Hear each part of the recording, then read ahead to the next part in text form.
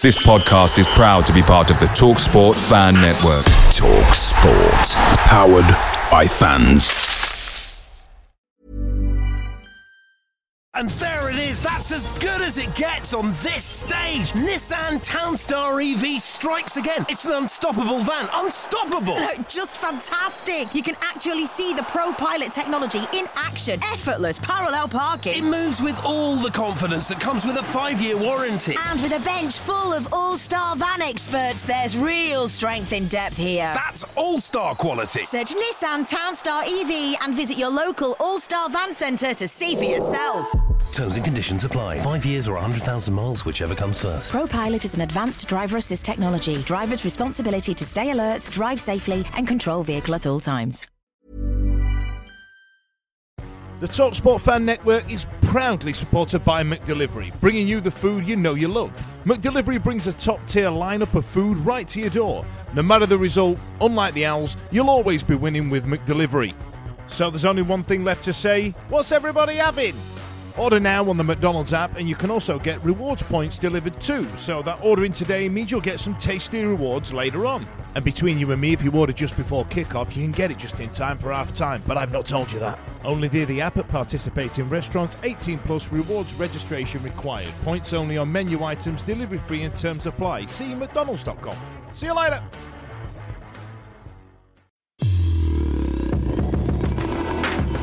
The Wednesday Week. The Sheffield Wednesday Fan Podcast.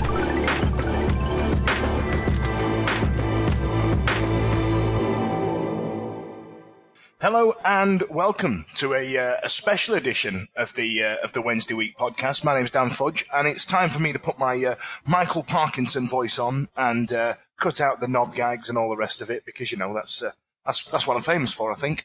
And now, last week you may have seen an article swinging around social media in reference to an ex-player of ours, 7 years since he made his debut, about Paul Corry and his time at Sheffield Wednesday. So he joins us on the line this afternoon. How's it going, Paul? You all right?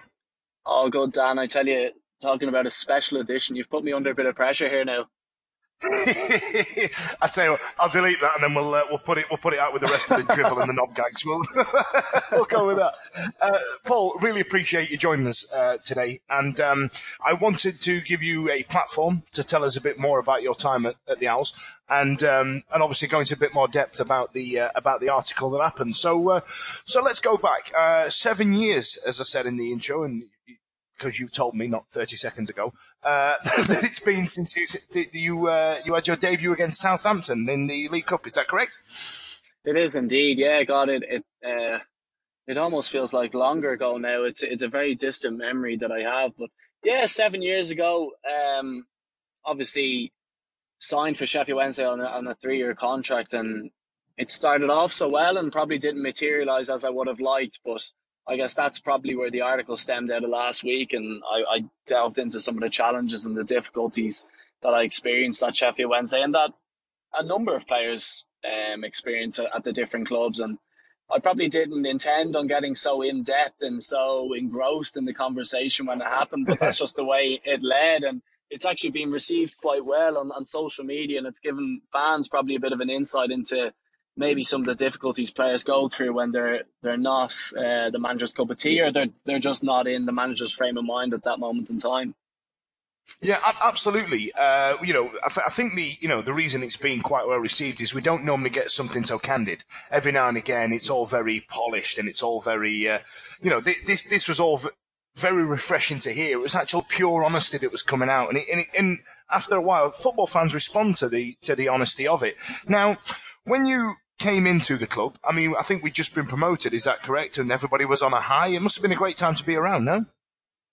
It was, and you know, my background was playing in the League of Ireland here, and I just completed a business degree in university, so I was on a high in more than one front. I had racked up 100 senior games here. I just finished my degree, and I was really looking to get my teeth into full-time football, and I wanted to aim for a level that I felt I was able to play at. And luckily, and I always say this, I'm really, really grateful to the club, to the chief executive, Dave Jones, to his backroom team for giving me the opportunity to sign for such a massive club and to play for Sheffield Wednesday. And Dave Jones handed me my debut, and he put an element of trust in me to play in big games against the likes of Leeds and in Hillsborough. So I'm grateful for people.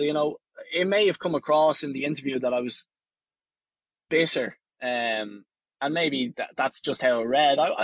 I am bitter to an extent of things that happened, and I felt on a human level I should have been treated a bit better at times, and maybe starved of certain opportunities at other clubs. But I respect the decisions of the management team at the time, and yes, it started quite well, particularly in that first season. But then we started to trickle down the table, and the manager then decided to call on more experienced players and maybe change the way we were playing. And I had to respect that as a player, that Dave Jones had been in the game far longer than I had, and he felt that in order to ensure that this side was going to stay in the championship, that maybe he needed to adopt a different style of play and use different people. And I respected that at the time. It's probably the events that followed after and the way that I was treated and probably isolated from the first team squad that I didn't necessarily agree with, and the human level of it that maybe people don't see when they're not around the training ground. That was something that I found difficult to deal with, because I was a football fan growing up. Most football players are. My family eat, sleep, and breathe the game, and that was my dream. My dream was to always go away and play in the English leagues and compete at the highest level possible. And like anybody, when your dream doesn't really materialize to be probably as fruitful as you would once have hoped, that was something that I struggled to deal with. I can imagine that being difficult. So let's get right into it then. So you came in, we're on a high, and we thought Dave Jones was going to take us to the promised land of the Premier League and all the rest of it. We're going to go sailing straight out the leagues, and then like you referenced, it just went a little sour.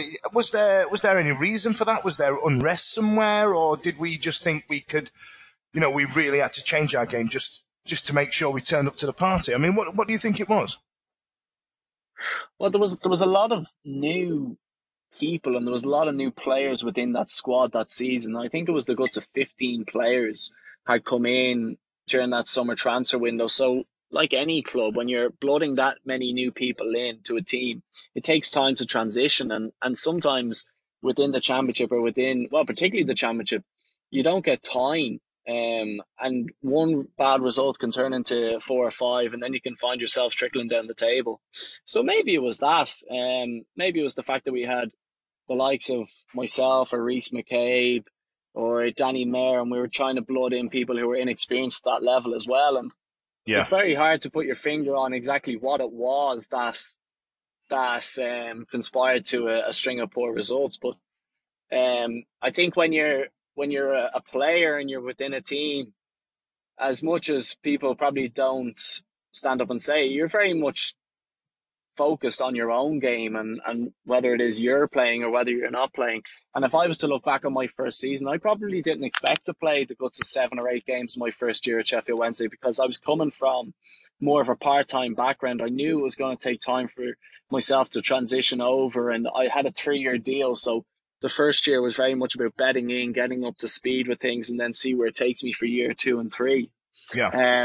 So I was actually really happy with my first year, and that's the feedback. At the end of every football season, at least when I was over there, you would sit down with the manager and you would nearly do a performance review of how you've performed and where you've come from and what it is you need to improve on. And the feedback that I got from the management team was that they were extremely pleased with how I'd done both at Sheffield Wednesday and the fact that I'd managed to rack up a couple of appearances in League One at Tranmere. And it was very much go back and get rested up. I'd done back-to-back seasons because the Irish League over here runs in the summer months. It was get your legs up and prepare yourself for season 2. And when I came back from the summer and when I sat down with the management, the picture had somehow drastically changed, that I was no longer in their plans and that they wanted me out, and they had a club of mine that they wanted to send me to. And things just went from there, I guess. So, let's get into it then. So you feel it soured somewhat, like was it a relationship with Dave Jones, or was it a relationship with some players, or was it just all of a sudden things just changed and nobody explained to you why? Do you feel like you're missing an explanation, or do you feel like you found it now? I don't know, like I knew from the moment it happened why the relationship soured. And the relationship soured because at that moment in time I had played probably the guts of 15 games in my first season, and that was in the championship with Sheffield Wednesday, and I said, in League One with Tranmere. And Dave Jones wanted me to go on loan to Bury. And Bury had just come through a really turbulent time. They just popped out of administration. They were down in League Two. And that's where they wanted me to go. It was myself and Danny Mayer. They wanted to go on loan to Bury. And the reason being is because they were going to cover the majority of my wage. At least that's what I'm guessing. Right. Because that tends to be why a club would want you to go to one club over another club, particularly at that level. Mm-hmm. So I sat down with Dave Jones and his management team, and I said, okay. I said, well, if I'm not in your plans, I definitely want to go somewhere and I want to play. Now, they did say that there were other options. So I said, let me call my agent, let me get a bit of feedback from him and get a bit of advice as to what he feels might be the best move here. Because I was only in the UK 1 year at that stage. My family aren't steeped in football, the footballing environment and the politics of that world. So I was very much reliant on my agent to give me advice on what the best move was, like any player. So he suggested that I go back to Dave Jones and say that I want to know what the other options are on the table before I make a affirmative decision on Bury and whether it is I'm going to go there. So that's where the relationship soured, because Dave Jones didn't want to tell me what the other options were, and he was telling me that it was Bury or nothing. And I said I wasn't going to Bury until I found out what the other options were, because as a player, I wanted to ensure that I was going to the club that was going to be the right fit for me, because I was very much a ball-playing centre midfielder. I didn't want to go to a League Two team, and I'm not saying Bury were at the time, but a League Two team where the ball was going to be over my head for 70 or 80 minutes of the 90 minutes, because it's going to do no favours for me. It's probably going to tarnish my reputation, and people might look at me and not see what it is I'm capable of, because the team aren't going to play to my style. And from there, it just soured. So I was training with the under-18s probably within the next 2 or 3 days, and I was just very much out of his plans. And if it was very much that if I wasn't going to go to Bury, well, this is how you're going to be treated, because you're disrespecting me, and you're very much so, because it was seen as if you got sent. You got sent to the naughty step. You got sent into the corner because you didn't do what you were told. Is that really how it went? Well, at that point, it was, I want you out, and I need to. He wanted to free up wages to bring a centre forward in, and I can understand that. But from my point of view, I wanted to do what was best for me, and that's what you have to do in those situations. You have to look after yourself and look after your reputation. So that didn't sit well, because it was seen from his point of view that I was trying to say that I know better, and that was not what I was trying to communicate across. I was trying to say that this is something that I'm being advised by my agent to see what the other options are, because I need to make the best move for myself. Mm-hmm. And if it's a win for you that you can get me out on loan, you can free up wages, and you can, position me in a club which is going to suit me and progress me to then come back to Sheffield Wednesday and play again, well and good. But it didn't transpire that way. And in hindsight, I wish I had gone to Bury because I wasn't to know that I was going to be sitting in the under-18s or the under-23s for the next 2 seasons and not playing any first team games. I wish I had gone, but that's hindsight, and that's the beauty of hindsight, and being able to say that, he wasn't going to tell me what my other options are, and he wasn't going to let me go out and loan. Unless it was to Bury at that moment in time. Wow, it makes it sound like he's got shares in Bury or something, doesn't it? Do you know what I mean? So for 2 seasons you were there. 2 seasons you were outcast, as it were. Is that a correct way of putting it? Would you agree? I really don't want to come across as if I'm trying to sound like a victim. No, I'm not of at all all. this, Not because at all. I'm not the only example of the politics of the football world and what goes on behind closed doors, and how players get treated at different times. That is just the situation that I experienced, and that's what happened with me.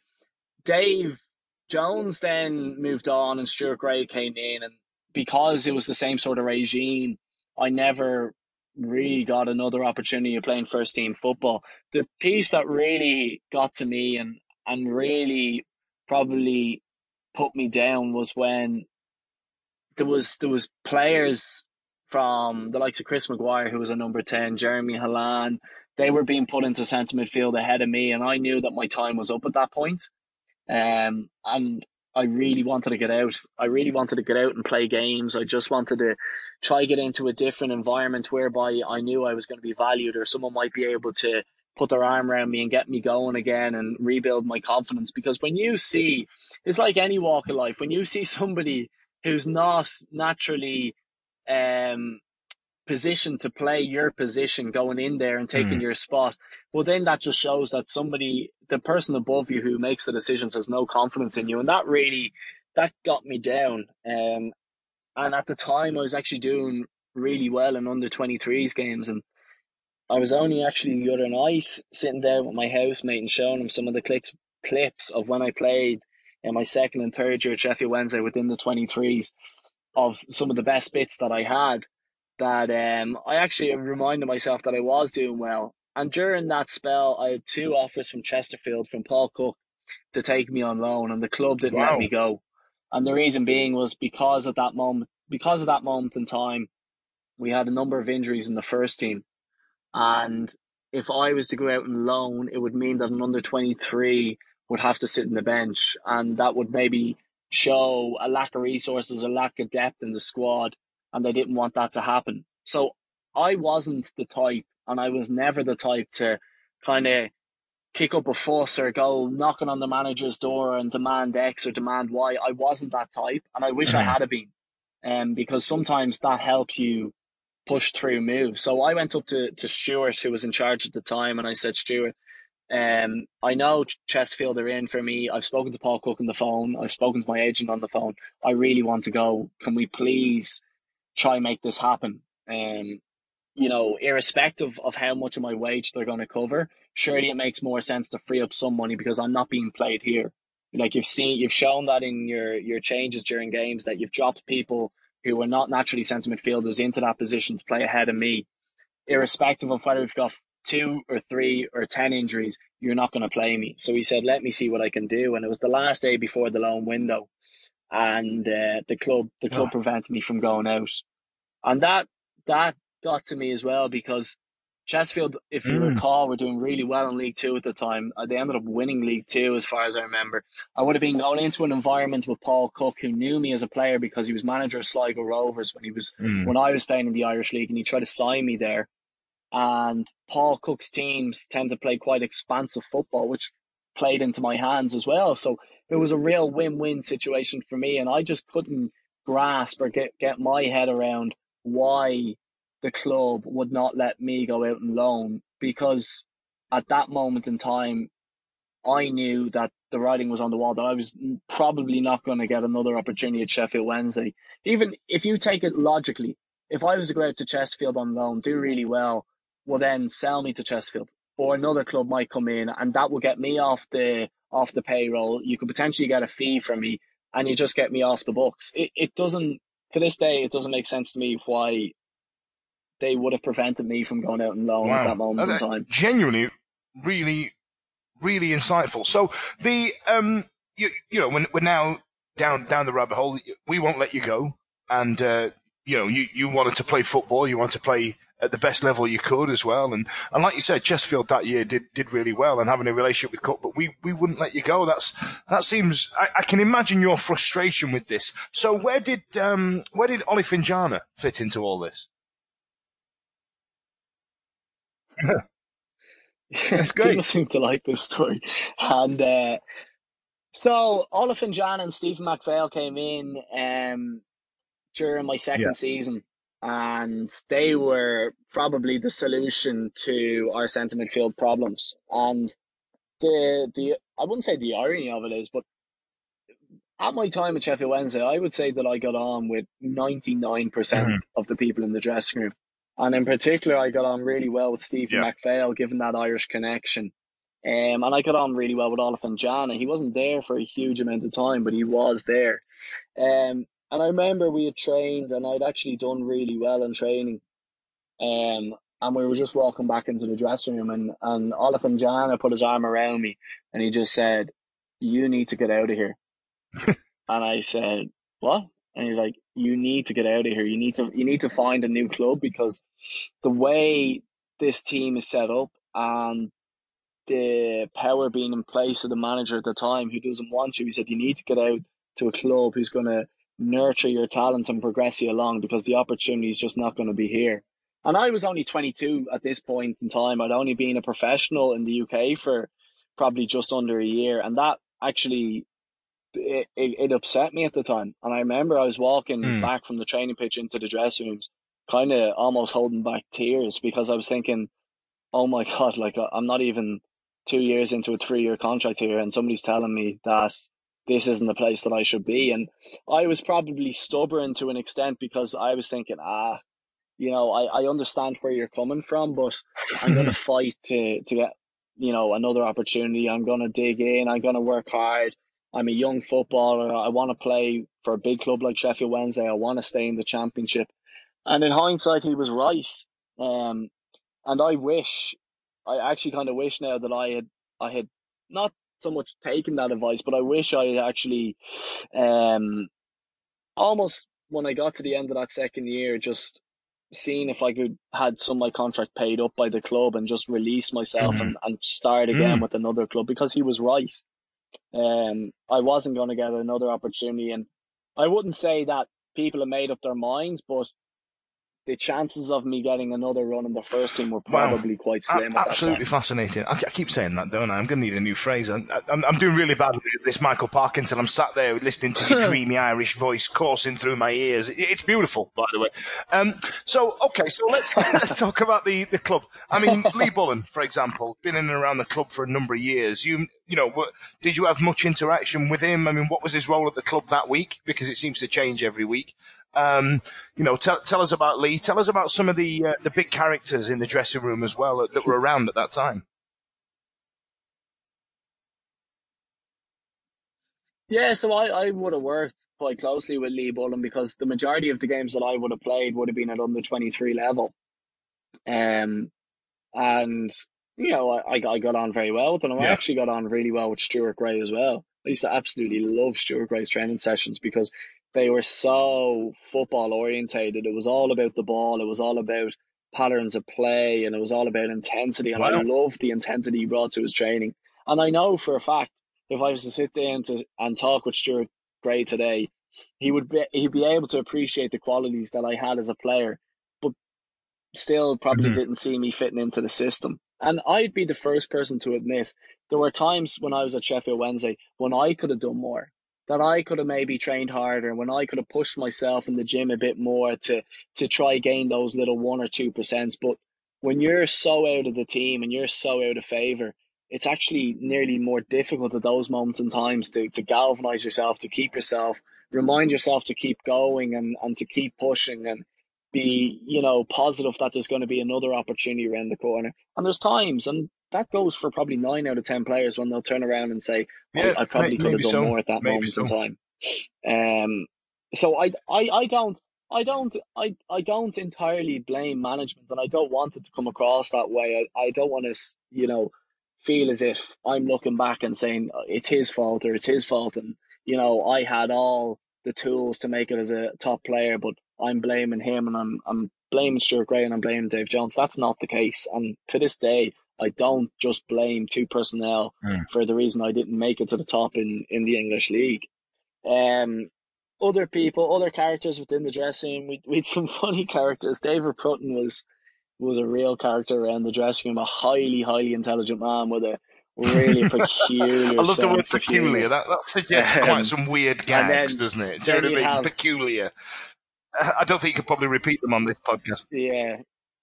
Dressing room banter. Yeah, that doesn't go outside I can the imagine. dressing room. But then the likes of Royston Drenthe, and I used to sit right beside Royston in the dressing room, and a man who played for Real Madrid and has stories of Jose Mourinho and Sergio Ramos and Yeah. Iker Casillas, and you're thinking, my God, what have you done with your career that you're sitting beside me in the Sheffield Wednesday dressing room? Why Did he are you treat you not still to any playing of for Tottenham? any of his rapping skills? Did he treat you to any of But that in the? Because I believe he tried to be a French rapper or something. I can't remember. There was some weird hip hop track he released or something. I'm pretty sure it was not long after his Sheffield Wednesday career. Did you ever hear any of that? Because it was rubbish.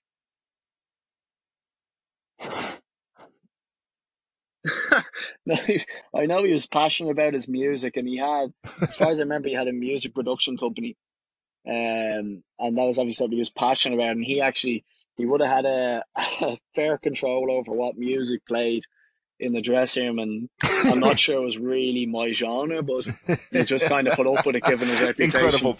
Well, ladies and gentlemen, thank you so much for that, Paul. I really appreciate that. That was genuinely an amazing insight into what goes on behind the scenes, and I agree with you. I don't think you've come across as bitter or blamed it on one man. It just seems to be an amalgamation of events that have gone on over a period of time, and that's where you've found yourself towards the end. So tell me about now. Tell me about moving forward. Tell me about what you're up to nowadays, because I believe unfortunately injuries have got the better of you, and you've had to knock the playing career on the head. Is that correct? Yeah, so when I left Sheffield Wednesday, I would say I was in quite a dark place for probably at least a week, 10 days, and very much isolating myself from the rest of the world and not knowing where it is I was going with my career, because, like I said earlier, it was a dream that had almost turned into a nightmare.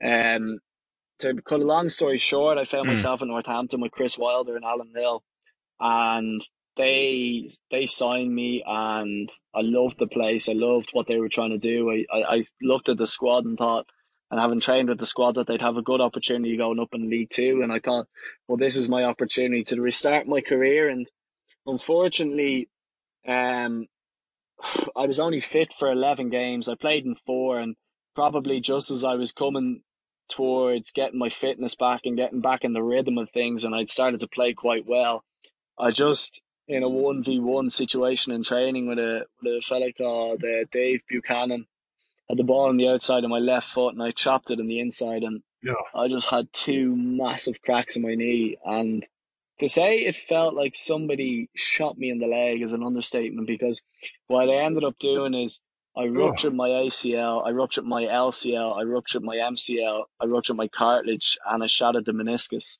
So I did 3 of the 4 cruciate ligaments, and a rupture means that they completely snap in 2. So to make a long story short, again, I had my op. I went in to see the surgeon. He described it as one of the worst he'd ever seen, and this is the guy who does all the top athletes in the UK. I rehabbed it. I ended up out of the game for 14 months. I'd only signed a 1-year contract at Northampton, who had gone on to win League Two. I got released from my contract there.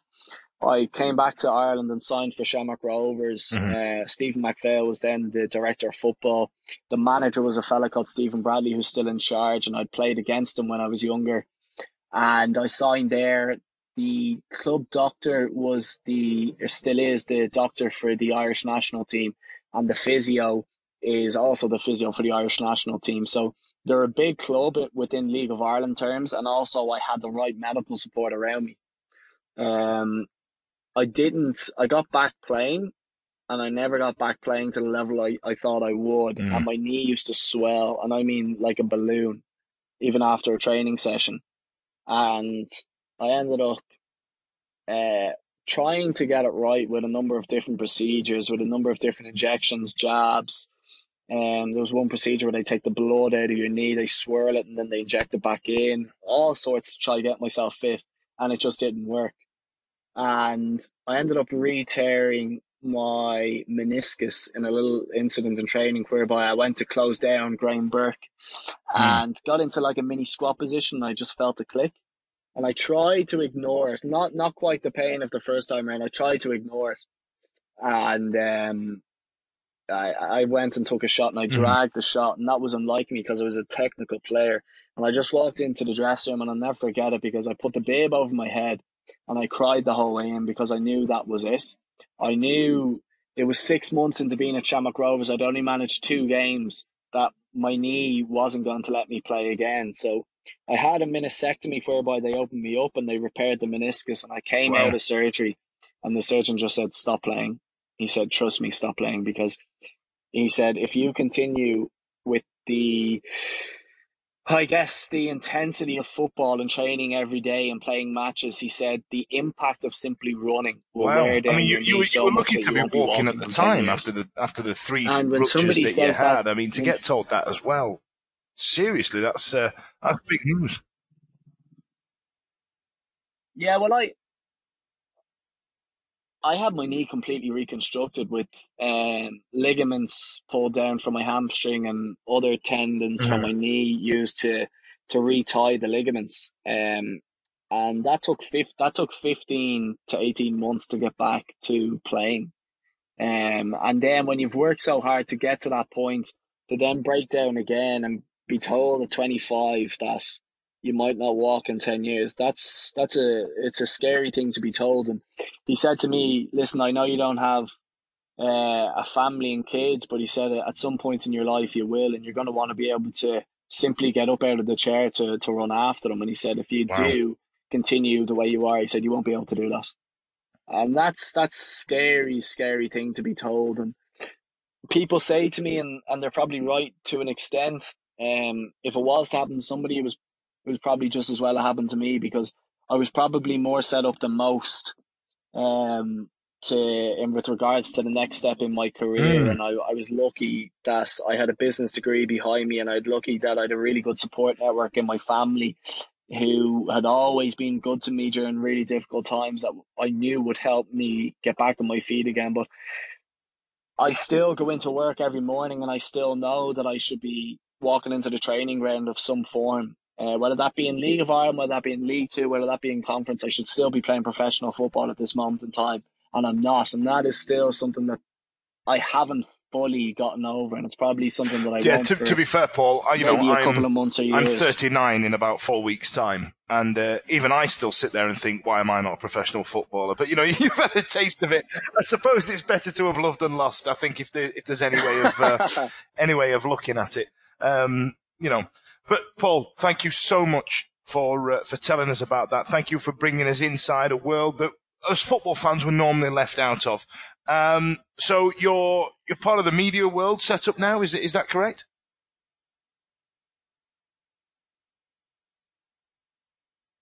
Yeah, so I often sit here and I wonder how I fell into it, but I do bits and pieces in the media over here. I did a podcast to announce that I was retiring, and off the back of it, I got a few approaches from the different media companies over here. So RTE, which would be our equivalent of the BBC, I do a bit of radio and I do a bit of television there, and I do a bit of television with a company called Air Sports. So I do the television on the League of Ireland, and then I do a good bit of radio with regards to the Premier League in the UK and also the Irish national team and the current trends and topics. So that very much keeps me involved in the game, and I like that because it forces me to go out and watch matches. It forces me to study the game and to watch the game from a different perspective. And I coach as well. I coach down in the schoolboy club that I was involved in when I was younger, and that really gives me a buzz because I'm almost giving back, but not just giving back. I like to see the progression in younger players and try to point out where it is they need to improve and try to take them on a journey and try prevent them from making the same mistakes that I did in my career. So I'm very much involved in the game. I don't think there'll ever be a point in my life when I'm not, because it's something that I loved, and I probably lost, and I would say a number of players would agree with you that when it becomes your job and when it's something that you have to do 7 days a week, 52 weeks of the year, you do lose a certain love for it. And I would say now that I've stopped and I've got a 9 to 5 job, I've started to probably regain some of that love for the game.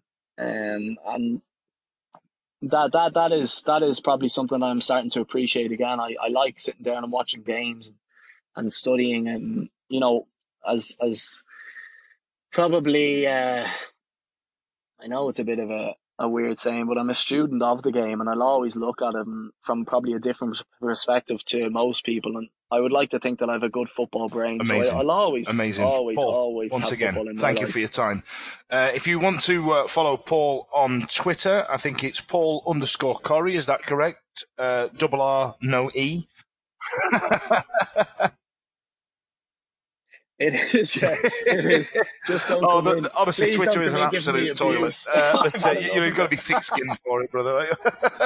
And my name's Dan Fudge. Don't forget to join us the podcast at TWcast. Thank you very much for joining us on this very special episode of the Wednesday Week, brought to you by the Riverside Cafe.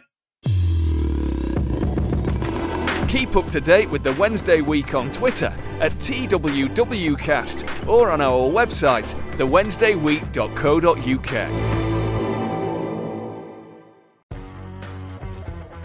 It's the 90th minute. You've got all your mates round. You've got your McNugget share boxes coming down the left wing ready to go.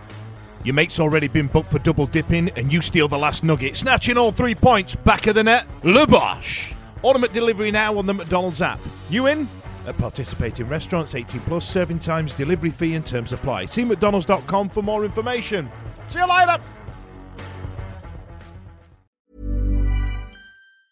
And there it is, that's as good as it gets on this stage. Nissan Townstar EV strikes again. It's an unstoppable van, unstoppable. Look, just fantastic. You can actually see the Pro Pilot technology in action. Effortless parallel It parking. moves with all the confidence that comes with a 5-year warranty. And with a bench full of all-star van experts, there's real strength in depth here. That's all-star quality. Search Nissan Townstar EV and visit your local All-Star Van Centre to see for yourself.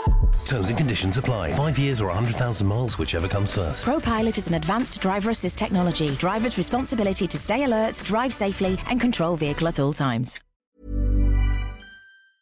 This podcast is proud to be part of the TalkSport Fan Network. TalkSport. Powered by fans.